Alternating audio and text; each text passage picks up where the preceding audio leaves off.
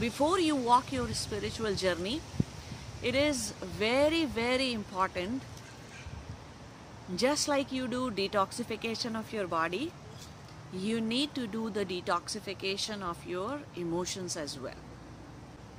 A lot of you people have restrained yourself from laughing fully, from enjoying life, from crying when it's needed, crying properly.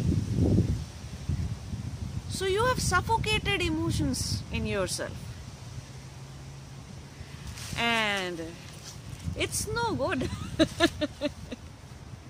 You won't be able to do meditation, dhyana, until and unless you actually find an emotional release first. A lot of Kriya Yoga stuff is actually initially geared towards getting you some emotional release.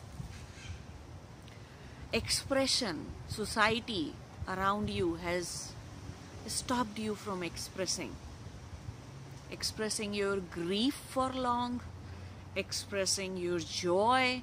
Every time people go on expressing joy, the other person will tell you, or even the family members will tell you, well, it is going to, if you laugh too much, you will cry afterwards. So that's where you curtail your laughter, your joy in your heart.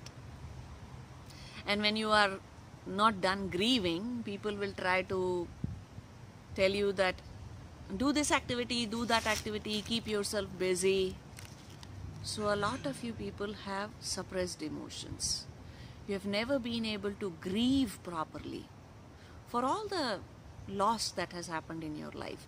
Loss of love, loss of loved ones that has happened in your life. You haven't grieved properly. So, you guys need to release your pent-up emotions, release your pent-up emotional energy.